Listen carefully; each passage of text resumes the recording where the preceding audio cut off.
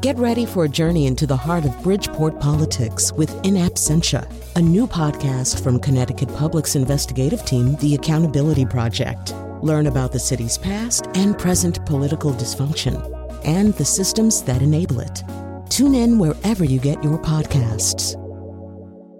Funding provided by Robert Yeager and the Tao Foundation.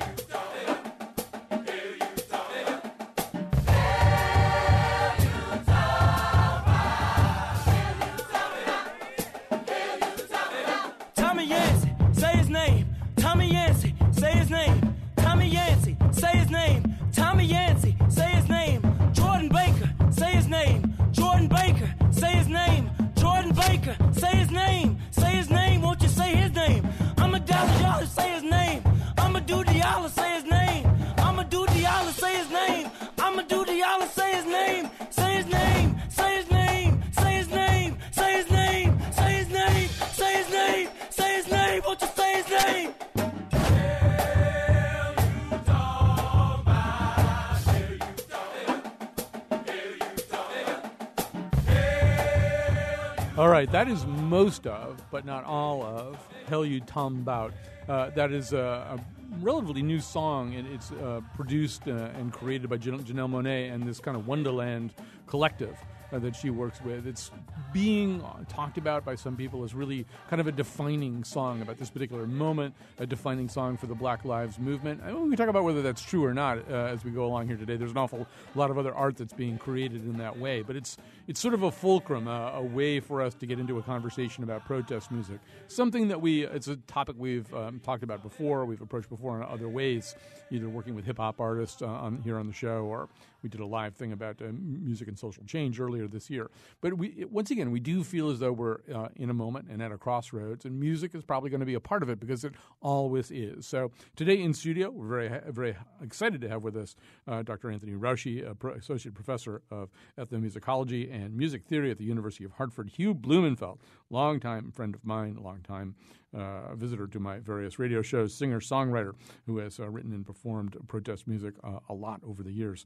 Bishop John Selders, a Hartford clergyman, is with us. He just completed a trip called All Roads Lead to Ferguson as part of the Black Lives Matter movement. And joining us by phone, Salamisha Tillett, a associate professor of English at the University of Pennsylvania, recently published the article, The Return of the Protest Song, on the Time.com website, and maybe in Time Magazine too, I'm not sure. Don't get the print version anymore. So we got a lot of good guests. We got a lot of ground we want to cover here, but we do want to hear from you too, particularly maybe even if that song struck you a certain way. I will be honest and tell you I cannot listen to that song without my eyes tearing up. I mean, I've never gotten through it that way. I don't know why that is. Although we've got ethnomusicologists and all kinds of other smart people here, maybe can explain to me why that is. But how did it affect you? Tweet us, our tweet master Greg Hill at WNPR column as we go. Tony Rauchi, I am going to begin with you. Protest songs have been around since there has been music, probably, and since there has been protest, which is sort of forever. They vary, they differ, they change stylistically depending on the genre that they're in and the moment. But I would assume they often do have some familiar elements. Listening to Janelle Monáe and Wonderland, what do you hear that's sort of structurally part of or sort of a familiar idiom anyway for protest music? Well, the first thing that strikes me overall is I want to say wow to the song because it's amazingly powerful. And as I listened to it, I thought it used a simple call and response format, which was sort of not immediate call and response, but it was structured so that you'd have the response to the call, the name.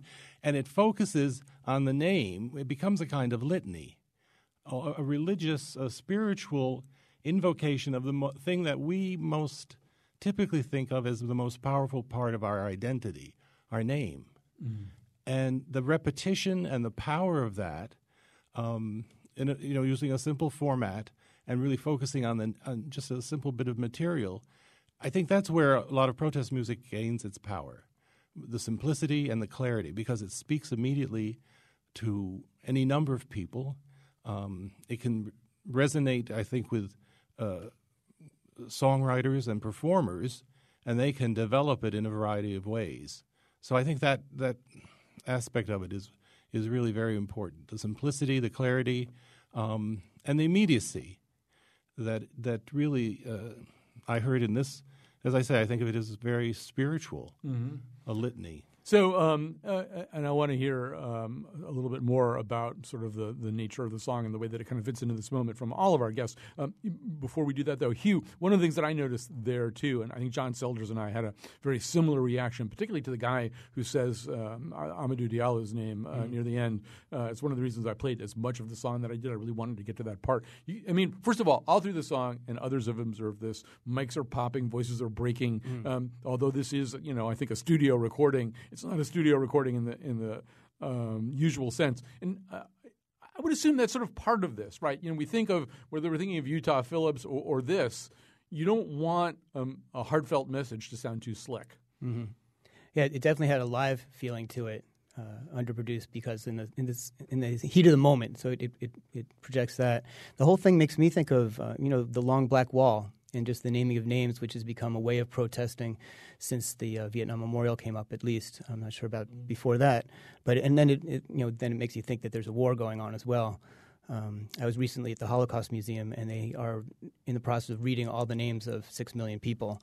And to see my son standing in this kind of stone room that they have, just reading lists of names, it's just very powerful to recall these lives. Salamisha Tillett, maybe you can say a little bit more about this song and about this moment. I mean, you did write about the return of the protest song. It does feel like we're in a moment that could be nurtured by protest music and could nurture protest music. Is there something special about this song? Yeah, I mean, I actually think in addition to all of the kind of formal qualities that the other guests have been speaking about, it really, I think, expresses some of the political debates that are actually happening within the Black Lives Matter movement and trying to reconcile them. So the Say Her Name line or hashtag or movement is in some ways a response to the ways in which Black women and girls who've been killed by police officers have been left out of a kind of mainstream conversation, or at least a mainstream understanding of what's going on right now. And so I think this song brilliantly actually brings together a litany of names, but includes and deliberately includes and is inspired by the Say Her Name movement. So I think on a philosophical or at least a kind of political, ideological level, this song really expresses some of the contestation that's happening internally, but also a way of reimagining a movement that is both anti-racist and anti-sexist at the same time. And John Selders, another thing this song does, obviously, is it connects the moment to the history. Diallo's case is one from about 1999, something like that. Emmett Till comes up, too, in the song, right? That this isn't about one particular moment, it's about something else. That's right. And I would also say that when I listen to it, it harkens me back to Martha and the Vandellas dancing in the streets.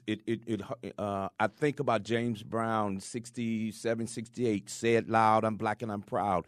That protest music has a line, in particular in African-American communities and in African-American music tradition, both popular and underground, that there's always been a kind of a sound and a voice that comes bellowing out from the street. I mean, Sam Cooke, his anthem of the civil rights movement, "A Change Is Gonna Come." I mean, those are songs that historically or traditionally people don't think as protest music, but in fact it is. It bellows. It comes from a kind of soulful place. So this song is just in that same tradition, and so I hear it immediately, and I'm like, yes, our young people haven't forgot the tradition. I want to come back to that, too, because I particularly before we lose Dr. Tillett, because I think there's an interesting part of what you're saying right now. But I want to talk a little bit about how music functions within the world of protest. We've got a clip here from Bernice Johnson Reagan. She's, of course, the founder of Sweet Honey in the Rock. This is an interview with Bill Moyers. I think they're talking about This Little Light of Mine. But she's talking about the way sound works in this context. So let's hear that right now. Sound is a way to extend the territory you can affect. So people can walk into you way before they can get close to your body. And certainly the communal singing that people do together is a way of announcing that we're here, that this is real. And so anybody who comes into that space, as long as you're singing, they cannot change the air in that space. The song will maintain the air as your territory. And I've seen meetings where a sheriff has walked into a mass meeting and established the air. Because as a sheriff, everybody knows. And they're taking pictures or taking names, and you just know your job is in trouble and blah, blah, blah. The only way people could take the space back was by starting a song. And inevitably, when police would walk into mass meetings, somebody would start a song. And then people would, join in. And, as people join in, the air would change.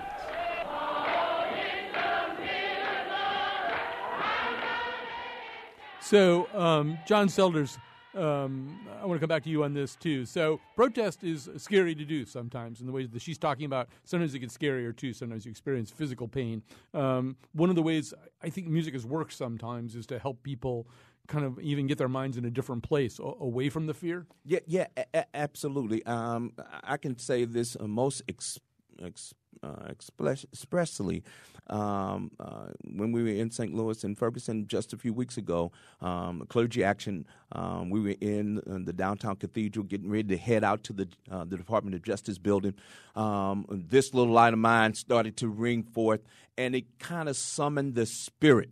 And I'm not just talking in a religious sense, although we were in a church and we were religious people. We were also getting ourselves prepared for the task of protesting. And I think what Bernice Reagon is speaking about is that summoning of a presence that's both communal and collective, but also kind of out of body and transcendent. So that, whatever is going to happen, we are doing it together. We're singing together. We are a body together. And one of the unique ways that happens when we're in collective is music does that. It unifies us in a way that it quickly, in a way that many other things in forms of gathering doesn't. So it seems to me that, Hugh, that when we talk about protest music, we're talking about a bunch of different things in a way. Sometimes it's functioning the way that John's talking about right now, as a rallying cry for a bunch of people who are already kind of on the same page. Mm-hmm. But sometimes it's an attempt, and some of your songs I think fall into this category, maybe even to introduce people to a set of ideas or a set of sentiments that people haven't necessarily mobilized about, right? Sometimes it's about trying to start a movement. Yeah, start a movement, change people's minds, but usually changing their hearts either at the same time or a little bit before as the way to open into it, I think. I do some music. I teach about music as an alternative medicine also, and just the way music goes in through the ear, and the first thing that it hits is the hippocampus, which is the center of memory, and then it goes immediately into the limbic system, which is the emotional system. And so it's part of music's effect is so very direct into that part of us that and that mobilizes the body in the autonomic nervous system, the things that we can't control, our breath, our heart rate, our pressure, and so music is able to get in there and be very physical very quickly. We should say that Hugh has followed this career pattern it's so familiar to most people now. It's almost kind of a cliche. He was a singer-songwriter and folk singer for decades, and then he became a doctor, which, pretty much all of them have done that now. Anyway. But I'm interested in how, you hit the body first, and then you can work on the mind, I think. Right. Well, and it's interesting the way she talks about that, too. It's like you get to my music before you get to my body, too, that in a way you're encountering me before you can get to the physical. You're nodding about that. That's sort of part of this, too, right? Yes. Well, because when the music is happening, there is the unity, and there also for each individual, it's a kind of affirmation that he or she is really part of something that is very meaningful and probably speaks to things that aren't necessarily stated in the song. I mean, when we talk about emotional response and the sort of the impact that music has on folks, it's really impossible to say what is touching people. Mm-hmm. I mean, the words may be one thing, but on another level, people respond in unique ways, and that's the great power of it. And it's true. When you put words and you extend them in the air. That's even other cultures talk about this as a heightened speech. You give them great power, and the power is not always understood. Mm. It's known and it's respected in other cultures, but they still want to make contact with it. Mm-hmm. I want to put Peter on the air, and I'm hoping that I can get Professor Salamisha Tillett to react to what he's talking about here. Hi, Peter. You're on the air. Hi, Colin. Thanks for having me on. Sure. I'd like to talk about an older protest album, Marvin Gaye, What's Going On. The whole album seems cohesive, and it's more, starting a movement. Or it was during the movement, but he was like explaining it to everyone, what's going on. It's an interesting point. And so Salamisha Tillett, one of the things that I started thinking about as we were doing this show today is that you can sort of divide protest singers or political singers into kind of two groups. And one of them is the group of people who are already well-established stars with commercial careers. So that's Marvin Gaye. To a certain degree, it's Janelle Monáe, too, right? She's making a very different kind of music for most of her career. And you've got, I've been driving around listening to D'Angelo's Black American Messiah CD all summer. So there's a guy who's, he's like the Black Brian Wilson. He's not necessarily a super political singer, but this is a very political album. Kendrick Lamar's To Pimp a Butterfly, a super political album. Even somebody like Bruce Springsteen, with a very long connection to political music and folk music, still established himself with all these great New Jersey songs about motorcycles and stuff like that, and then did American Skin, 41 Shots, about the Diallo case, which blew people's minds. So is that different from being, Utah Phillips or even Talib Kweli, who's just, pretty much committed himself to a hip-hop career that's super political, and rarely not. Is it different from being somebody who makes their mark that way and gets defined that way, as opposed to being a commercial artist who kind of comes down from Olympus and starts dealing with some of this stuff? Yeah, I guess there's like three categories. So Bernice, the clip that we listened to earlier in terms of the freedom songs, that's like one category of like artists that are in lockstep with the organizers and are using songs to recruit people to the movement.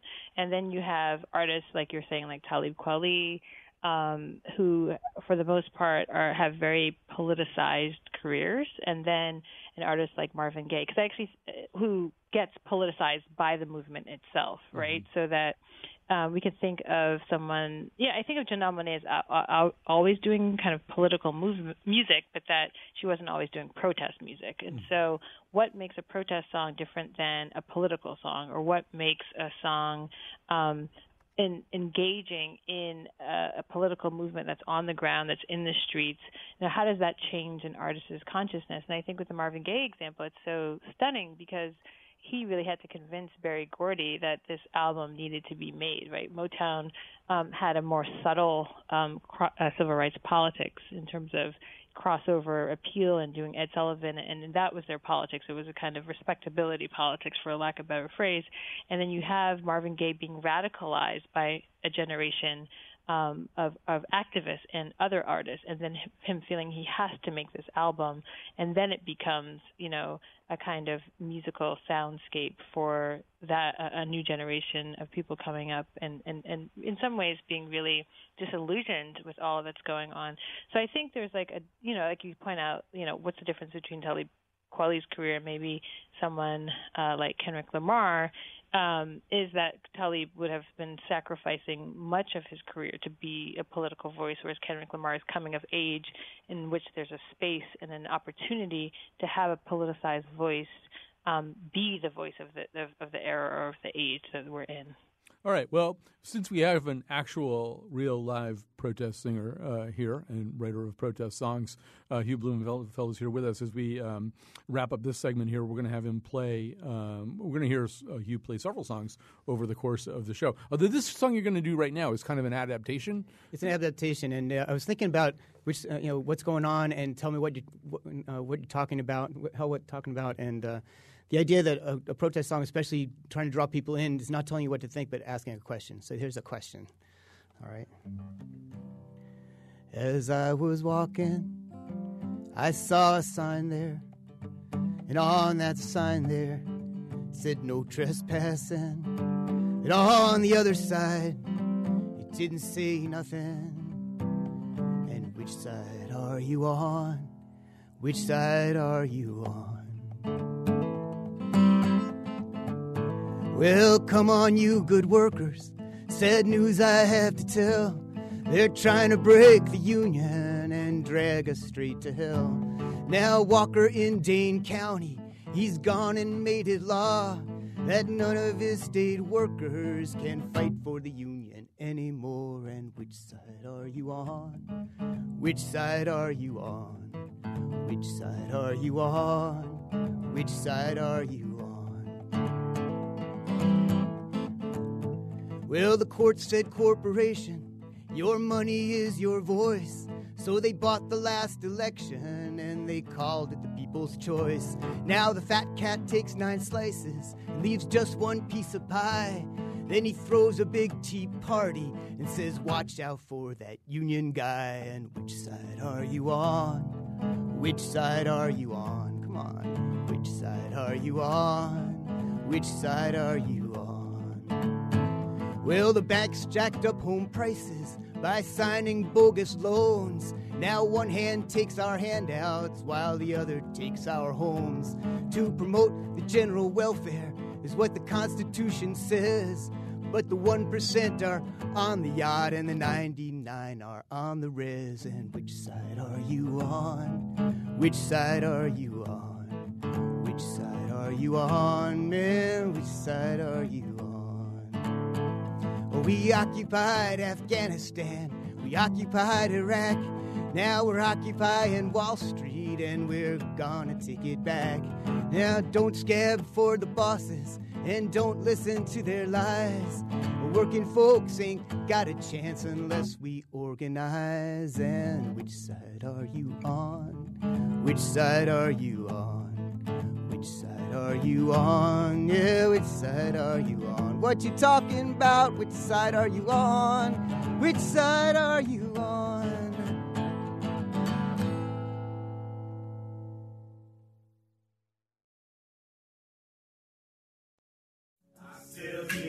Brother crying, I can't breathe.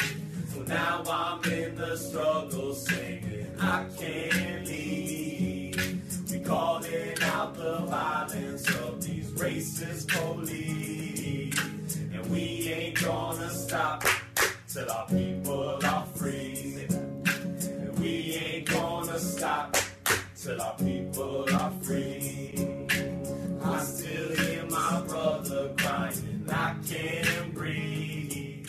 So now it's the Peace Poets doing I Can't Breathe. So one thing I wanted to get into a little bit here is we're talking about protest music today. We've got just an all-star lineup to talk about protest music, kind of at a moment when there is a need for it and a way of supplying that need. Dr. Anthony Raushi is with us, Associate Professor of Ethnomusicology and Music Theory at the University of Hartford. Hugh Blumenfeld, you just heard him singing as we went and finished up the last segment. The singer, songwriter, doctor, the usual, who has written and performed protest music. Bishop John Selders, a Hartford clergyman who just completed a trip called All Roads Lead to Ferguson as part of the Black Lives Matter movement. Joining us by telephone is Dr. Salamisha Tillett, Associate Professor of English at the University of Pennsylvania. Recently published an article on the return of the protest song. So, John, I want to come over to you for a second because that's actually you took that song on the road recently, right? Yeah. We did.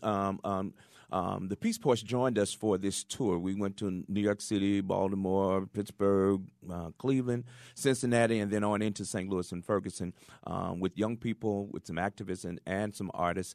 Peter Yarrow joined us from Peter, Paul, and Mary. It was a fairly all-star cast of characters. The Peace Poets joined us for 3 of the dates.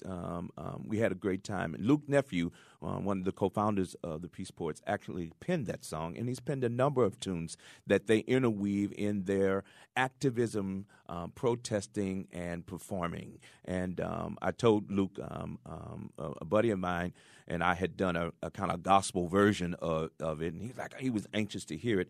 And in fact, we did it, both his version and our version, during the tour. And again, it's the opportunity for us to kind of be in one space, summoning a moment, and then I added some verses to it. So I talk about they say I can see, I can hear my neighbor crying, I can't breathe. So St. Louis and shameless plug, I can see my neighbor lying out in the middle of the street. So again, these songs have the adaptability to be shifted and changed. I have a version of whose side are you on? We call it, whose side are you on? I'm on the freedom side. So these songs have this kind of adaptability in the context of movement work and movement. Yeah, and so Tony, that leads naturally into what I wanted to ask you about. So here's another difference here, which is that you really can't form a line along a barricade and sing What's Going On. Like Marvin Gaye can sing What's Going On, and I think I know all the words to Mercy, Mercy Me, but I could be wrong about that. But I can only do it singing along with Marvin Gaye. I can't just get up and sing Mercy, Mercy Me. So, but some of these songs, but with Hugh, Hugh will invite us to join on the chorus of the song that he just sang. And this is an important part too, right? Oh, yes, because it's one thing to have a big group of people singing, but movements inevitably give rise to stars in a variety of ways, spokespersons, but performers. And so someone who is addressing a particular cause really can become the focal point for the whole group. And so I think you expect both types of songs that the community can sing, that everybody can sing, some songs that usually are sung by a soloist. There are certain types of things. I don't think rap, for example, works well with a large group. Get off by one beat and you got a problem. I've tried this with my church choir, and it did not work. It's good for one person, one very talented person who can bring it off. People can be drawn into it and sing a refrain or a repeating chorus or just a simple one-line refrain.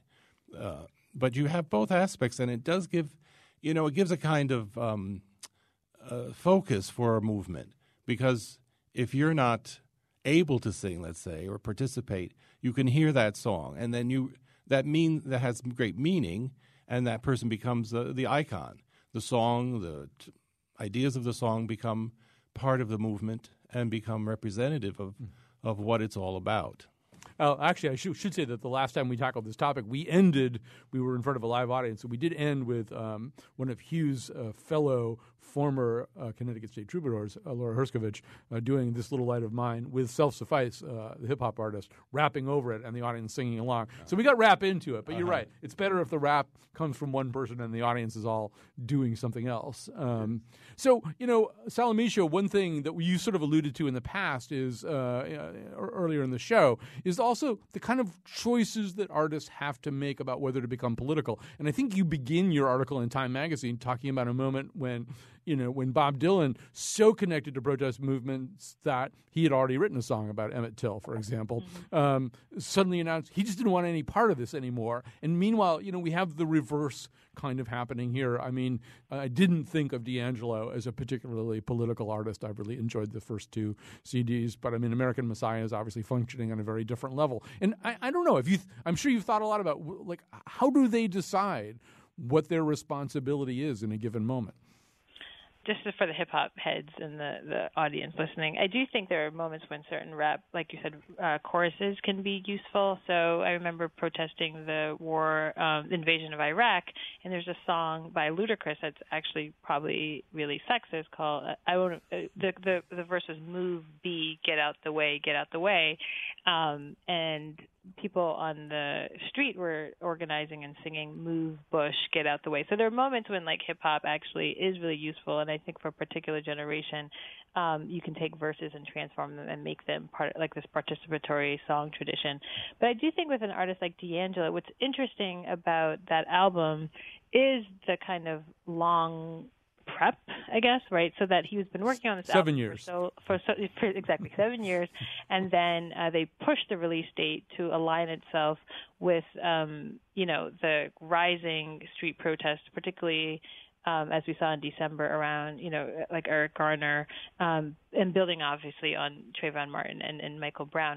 So it's almost like, he's going through this kind of political consciousness changing at the same moment that the nation is going through it as well. And so the album seems perfectly timed, even though he had been working on it for so long.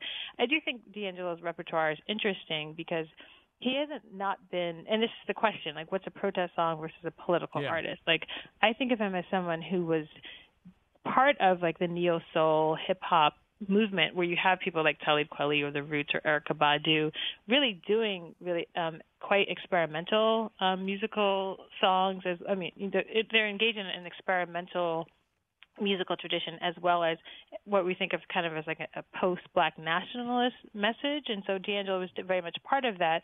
And yet I think we may read his music as primarily R&B or neo-soul without a particular political message, but I always thought him as a political artist. It's just that this is so explicit because there's actually a movement building that corresponds, and I think the fact that there's so many messiahs also speaks to the fact that this movement, as we see it, is really conscious about not having a single leader or a single model, but building on what they think of as like an Ella Baker philosophical tradition of leaderful and not a single leader or leaderless. So that's the rhetoric of the young organizers, that we're a leaderful movement. And I think his idea of multiple messiahs, I think, is pretty brilliantly timed, and maybe what he was also thinking as well.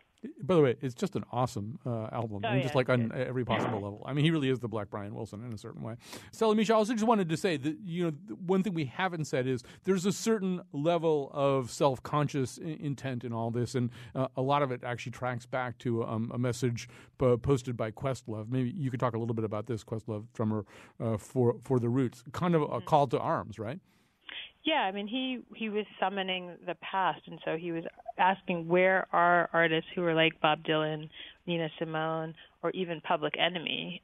Where are they today? What's the role of the artist, and what's the role of the artist in line with a political movement? And I think Questlove and The Roots are part of this D'Angelo tradition, in which you have artists always engaging in a kind of political message, but maybe there wasn't the kind of organizing behind the scenes or on the streets that aligned itself with the message. Hip-hop is a really interesting cultural, political movement, and yet we didn't necessarily, our generation didn't have a formidable movement quite the same as what we're seeing right now. So I think Questlove is demanding artists who are political and who are pop to be part of the moment that they're in, and really use their music and their art to respond to the crises of inequality. And, part of this is like in terms of racial inequality, but I do think artists have been, responding to different political conditions, right? You have Green Day with American Idiot responding to the invasion of Iraq, and you have someone like Lady Gaga having the song Born This Way, building on an earlier kind of gay liberation ideology, but using her song to align itself with the marriage equality movement. So it's not as if we haven't been having artists using their music for political purposes, but I think because, again, we're seeing such deep organizing on the streets right now around racial injustice, and the artists themselves, new artists are stepping up and stepping into new roles. It's pretty exciting. All right. And as we finish up this segment, I want to do one thing first, but Hugh's going to give us an example of exactly what you're talking about how political moments kind of seize artists and they feel the need to express themselves a certain way. Before we do that, though, Hugh, and we'll take you back to the time of American Idiot, although that's not really the song he's going to sing, although there are some parallels, as you will see. But before we do that, Tony, one thing I wanted to mention, and some of the examples that I have of this are courtesy of Hugh's friend Ed McCune. There's also the example of songs that were so incredibly popular that people didn't know they were political or forgot they were political. So whether that's Springsteen's Born in the USA or Turn, Turn, Turn by the Byrds, or what else did Ed come up with? Obiko by Peter Gabriel, a certain song by NWA, whose name I can't say on the air, but that's another thing you could probably chant along the barricades under certain circumstances. I think Bishop Selders would insist that you pick a different word. Fortunate Son, how many people, famously Ronald Reagan tried to use Born in the USA as a campaign song, clearly not understanding at all what the song was about. Yeah. But that's sort of typical, right? That a song has a musical power and people wind up singing words that they're not even aware of what they're saying. Oh, sure. This has gone on for generations, that songs are very popular. They're associated with a historical movement or some political or social event, and the song continues to live. Of course, the understanding of the discrete events of the time get lost. People forget. And also the song, as it in folk music tradition, as it continues, inevitably goes through some kinds of changes. Verses are left out, references change. It's maybe in a sense brought up to date according to who's ever performing it. So the song takes on a life of its own. This is true. It became also part of the fabric of classical music. We don't think of protest music in classical music, but there is a history of it being done in opera and in Baroque keyboard music from France and other areas. Right. Well, actually, our last forum about this, we had Neely Bruce, the composer, who has set the Bill of Rights to music and stuff like that. So Hugh, Salamisha, I think at one point was talking about, or somebody was talking about protesting the war in Iraq, which is kind of I don't know, you and I kind of lived through this together, and it wasn't always the easiest thing to do because the country had been through 9/11, people were kind of motivated in a certain way, and I actually got blacklisted around that time. Not by me. Not by you. No. But, do you really got blacklisted? Sort of but that's another story. But but yeah, one of the ways that political music gets around that is to kind of disguise the songs. A lot of African American spirituals go that route, but so I tried to disguise this. I was invited to sing for the Historical Society, and it was a Revolutionary War kind of thing. So this is my American Idiot version. Historians say he wasn't the brightest bulb. All he had by birth, including the highest office in the greatest land on earth. Despite the finest education, he could barely speak a word. Some folks called him Mad King George, some called him George III. Well, he fought him against Muslims, and he fought against the terror. And the policies of Pitt turned out to be a mortal error. He pawned the poor off on the church. By prayer they could be cured. Some folks called him Mad King George, some called him George III. Now, patriots here were loyal and defended him at first. But things soon went from good to bad, and then from bad to worse. With endless wars and crippling debt, their indignation stirred. Well, some folks called him Mad King George, some called him George III. No factories and mills spewed out more dark clouds of pollution. No cities had more spies or charged more poets with sedition. As a tyrant in our history books, his memory is interred. Well, some folks called him Mad King George, some called him George III. Yeah, George William Frederick has a dubious claim to fame. I wonder if they called him W just to use his middle name. Well, they say history repeats itself, but it would be absurd to think that there could ever be another George III. Yeah, they say history repeats itself, but it would be absurd to think that there could ever be another George III.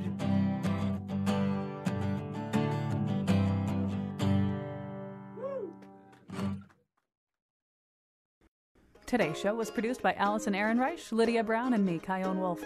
Greg Hill tweets for us at WNPR Colin. Katie Tolarski is our executive producer, and the part of Bill Curry was played by Leadbelly. For show pages, articles, and videos of the Faith Middleton Show staff song protesting rising Chardonnay prices, visit our website, WNPR.org/Colin. And now, back to Colin. You know, I haven't made her write a song for a long time. And the thing about Kyone songs is a lot of them are actually really good, you know? And they're quite singable. Was there one about squash? There was something about one that was like about squash or something that I wound up singing for a long time.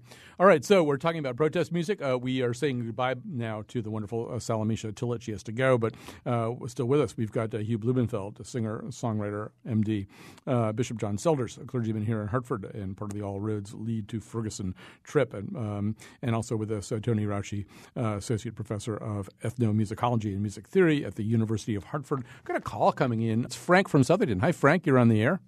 I'd like to offer a couple songs. One, Richie Havens from Woodstock. Mm-hmm. Jimi Hendrix, Machine Gun.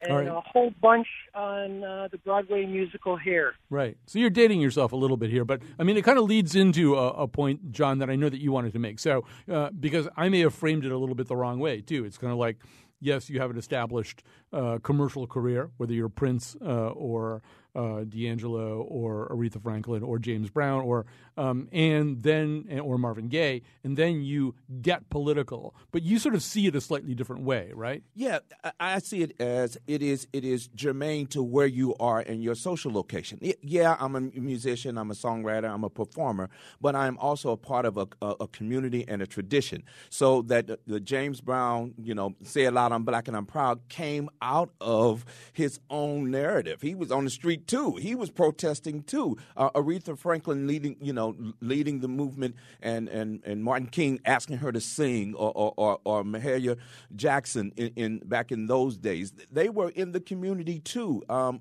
I'll also say Curtis Mayfield is another one. I'm dating myself now. Right.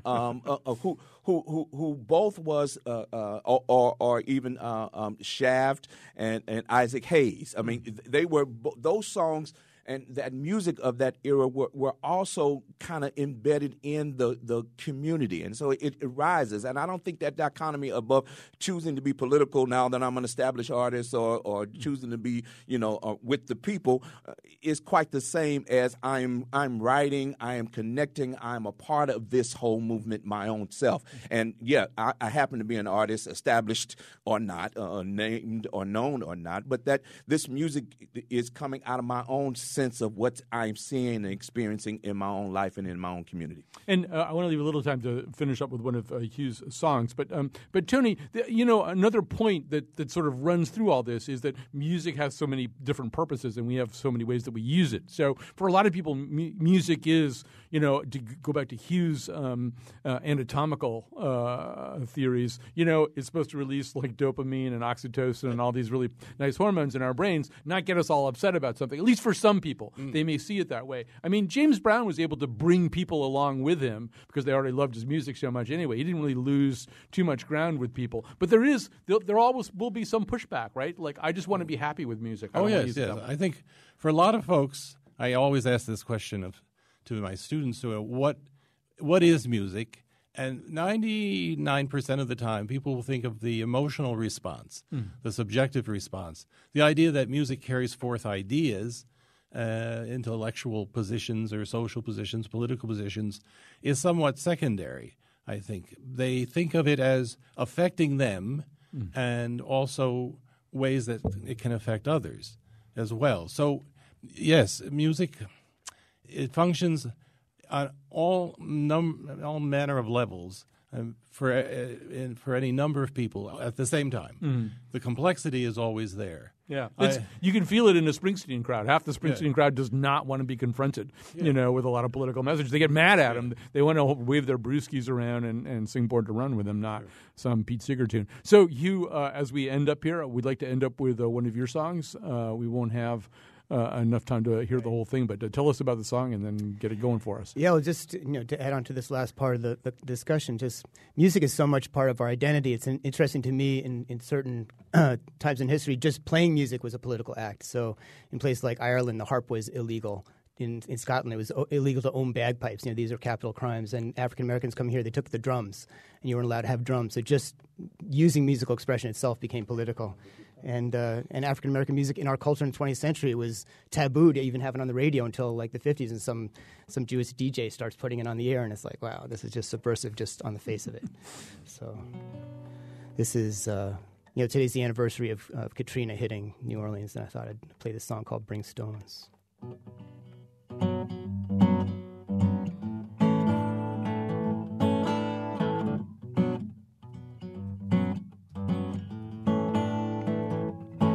Bring stones,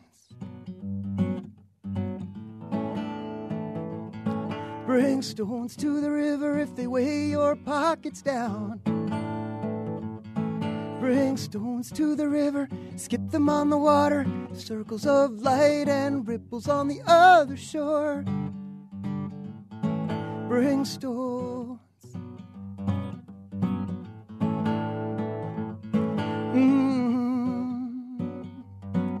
Oh, bring stones.